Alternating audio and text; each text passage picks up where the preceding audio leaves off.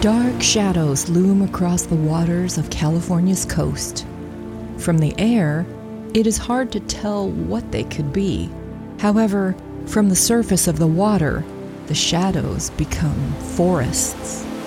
Forests of giant kelp, the largest plants in the ocean. Their massive leaves wave and dance just under the surface of the water.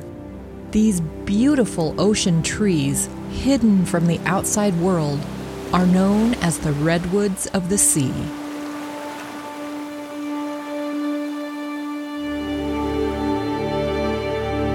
Amazingly, the giant kelp do not need an unbending trunk to keep themselves standing.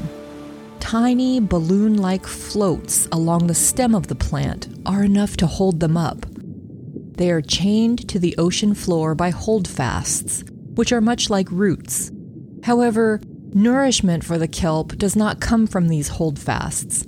Instead, the water itself provides all the necessary nutrients for the plant.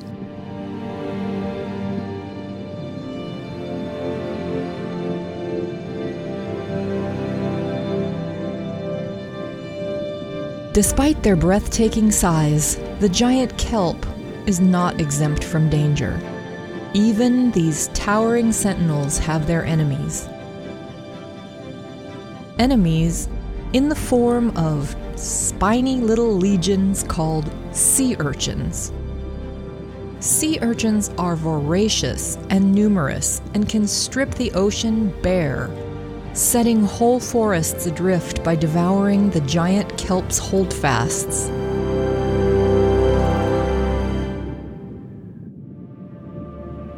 By nature's design, however, urchins also have their share of enemies to keep the ecosystem balanced.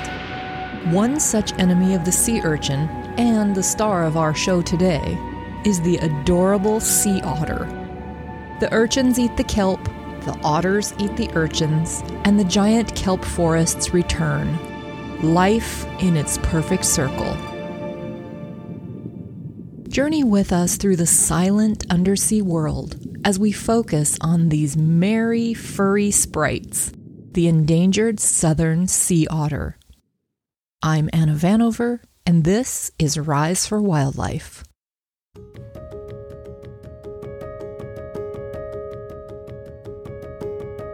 When we started working on this program, we had many questions that needed answers, so we reached out to the Aquarium of the Pacific, located in Long Beach, California. They introduced us to mammologist Erin Lundy. Her day sounds something like this. So in our Northern Pacific habitat at the Aquarium of the Pacific, we have 2 adult female sea otters and 3 sea otter pups. The pups are now about 5 months old, and these guys are starting to get to the age where they no longer need to be with an adult female mom. Along with explaining about the otters to large groups of smitten aquarium visitors, her function is to care for the marine mammal collection, coordinate the intern and enrichment programs, assist with veterinary procedures, and much more. First, we wanted to know more about the different sea otters and why the southern otters are endangered. We found out that in California, where the southern otters live, the decrease in population was due primarily to hunting. Erin Lundy.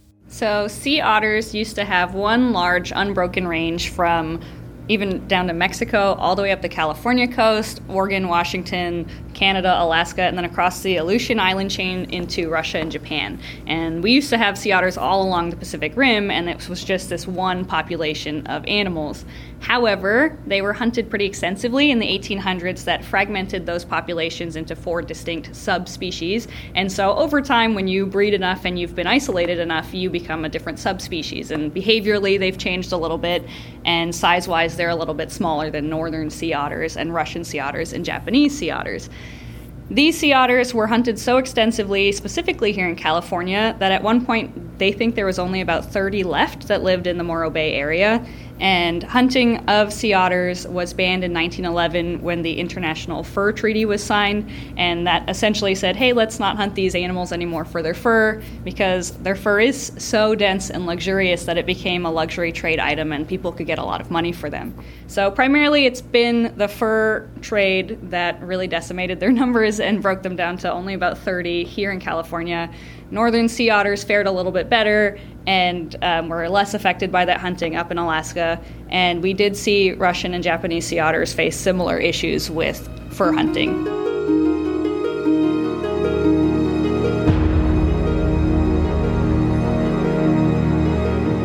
Hunting is not the only thing that has endangered the southern sea otter. A primary threat to them now is the risk of oil spills. When oil comes in contact with the fur of the otter, it causes the fur to mat. This matting prevents the insulation needed for the otter to avoid hypothermia. Not only that, when the otter attempts to clean itself, the ingestion of the toxic chemicals from the oil can cause liver, kidney, and severe damage to their lungs and eyes.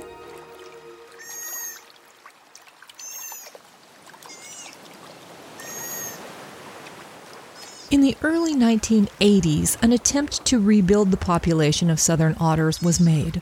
The United States Fish and Wildlife Service relocated many of them to San Nicolas Island, the most remote of the Channel Islands in Ventura County, California.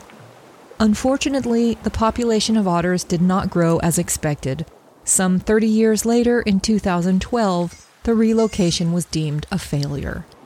The U.S. Fish and Wildlife Service decided to leave the otters that were relocated to the island, in fear that if moved, many would die. Interestingly, even though the relocation was considered a failure, the otter population on San Nicolas Island continues to grow. Studies show that the population has increased by an average of 10% per year over the last 10 years. In 2019, the Fish and Wildlife Service said there were around 100 otters on the island. While it is a small triumph that a population of otters on San Nicolas remain, their numbers are still far below what is necessary to remove them from the endangered list.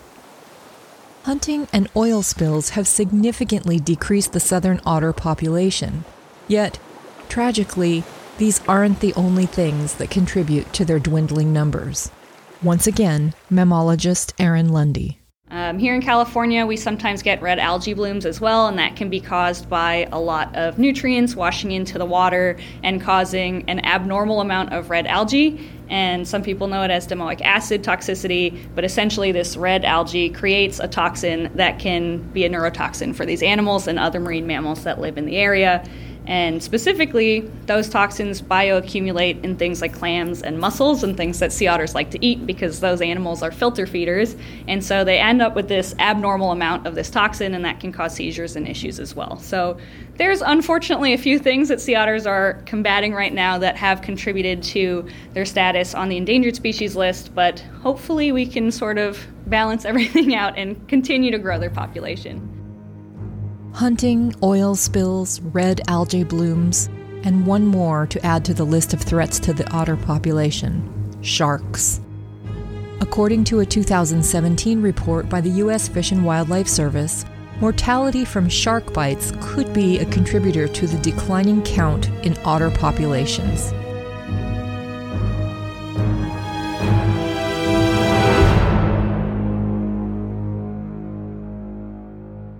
We'll be right back.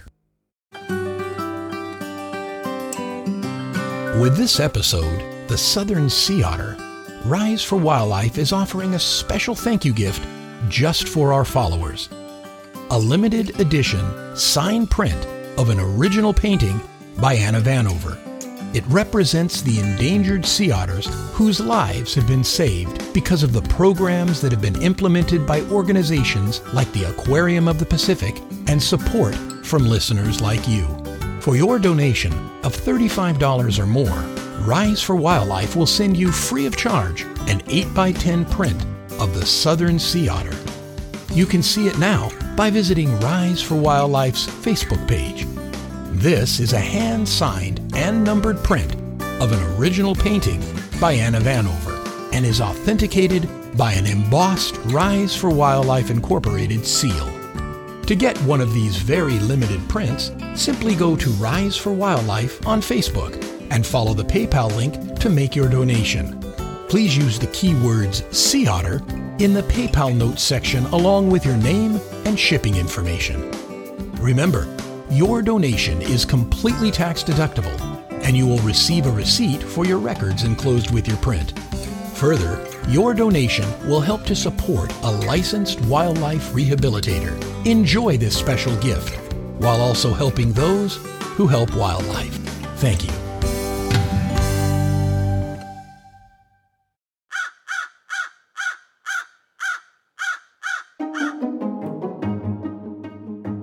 No, you're not misunderstanding what you're hearing. It is a crow. Crows, as we have learned, are one of the few animals that use tools to help them when hunting for food. Another is the sea otter. They too use tools when hunting for food, as explained by mammologist Erin Lundy. They are one of the animals that has been shown to be intelligent enough for tool usage. And if you think about what sea otters are primarily eating, they eat hard-shelled items like a crab or a lobster. And so what they can do is actually carry around a rock with them and use that to smash open those hard-shelled food items. So occasionally sea otters will have a preferred rock or tool that they'll keep with them, and they actually do have pockets that they can keep their tool in, and that would be under either side of their arms. They have a flap of skin that acts like a big pocket, and they can store things in there. They'll use it when they're diving to collect multiple food items, put it in their pocket and bring it to the surface, and then work through eating while at the surface, and then they can use that tool to smash open things like a crab or a mussel. Here's an interesting bit of information about the tool-using sea otter. Scientists have begun to apply the same archaeological approach on sea otters as they do on learning about the human past. They are discovering new insights into these furry babies that have an appetite for snacks that come in shells. According to the Journal of Scientific Reports, researchers observed southern sea otters performing their daily task of smashing shells with stones along the California coast. Then, they would analyze the wear and tear on the stones and shells that were left nearby. By examining the otter's discarded mussel shells, it was discovered that consistent cracks were found along the same side of the shells. This led researchers to conclude that most of the otters at that particular site were right-handed. Not only that, the study goes on to say that the size of the shell deposits and the wear and tear on the rocks provides researchers the ability to estimate how long the otters have been feeding at a particular site. Mammologist Erin Lundy explained to us that discovering these findings could provide more information about how long otters have used tools. She said it could also explain why southern sea otters are more likely to use tools than other otter subspecies, like the northern sea otters. It is evident that the sea otter is important to marine life. In fact, it has such an impact on its environment that it is considered a keystone species. Once again, Erin Lundy. So sea otters eat a ton of food. That's part of what makes them so important to their environment, is they need to eat about 25% of their body weight every day. An adult southern sea otter can weigh up to 60 to 70 pounds, so that's not an insignificant amount of food. And all of that food gets metabolized mostly into body heat because they live in cold water and they don't have blubber like other marine mammals. They just have this thick fur. So those two combinations of things keep the sea otters warm and alive in the ocean, and also mean that they have this huge appetite for marine invertebrates, specifically sea urchins. And so sea otters will eat so many sea urchins that their teeth and bones will eventually be stained purple because they need to continuously eat and eat just to survive throughout the day. And as it turns out, sea urchins have a favorite food as well, which is the holdfast of the kelp, which anchors it to the seafloor. So when there's a lot of urchins around, they will eat all of those kelp anchoring parts, and all the kelp will float away, and it will totally destroy the kelp ecosystem. And so sea otters basically keep the sea urchin population in check by eating so many of them and prevent the kelp forest from being destroyed. It is true that otters are media-friendly personalities. No doubt they seem to love being on stage. But beyond all their outward hilarity, they serve crucial functions within their ecosystems. As we've heard, they keep the prolific sea urchin population in check, which directly supports a healthy kelp forest that in turn benefits many other forms of sea life. We would like to thank the Aquarium of the Pacific and mammologist Erin Lundy for taking the time to talk with us. At the end of our interview, we asked Erin one last question. What can our listeners do to help? So I think it is important for people to recognize that this species of animal is not just a cute species of animal, but is also sort of just what's holding our kelp forest ecosystem together. The presence of sea otters indicates a healthy kelp forest ecosystem, and the kelp forest we have here in California is home to thousands and thousands of different species and promotes this incredible biodiversity. So we do want sea otters around because they are helping out, and the best way that listeners can help out with our sea otters is, number one, admire them from afar. As they are on the endangered species list, you can't really approach them anyway. Not that you would want to, related to badgers, wolverines, not the friendliest animal to approach. And also, approaching them can disrupt their normal behavior. There have been incidences of people feeding sea otters off their boats. That's inappropriate because it teaches them sort of the wrong thing, to look for food from people. And so appreciate them from a distance, I think, is the best thing you can do if you see a sea otter. Additionally, if you pay taxes in California, there's a little box you can check if you pay state taxes that say donate to the California Sea Otter Fund. And that fund actually goes directly into research on sea otter mortalities that strand along the coast, and also how to improve the habitat for the existing sea otters. So that is something that you can do if you live in California. And the other thing you can do is support institutions that are doing these rescue and surrogacy programs for sea otter pups.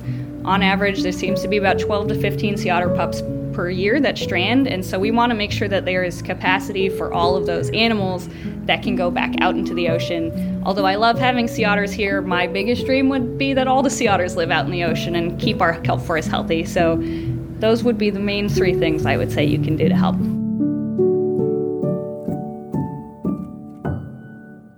Rise for Wildlife and the licensed rehabilitators who we support would like to thank you for your gift of any size.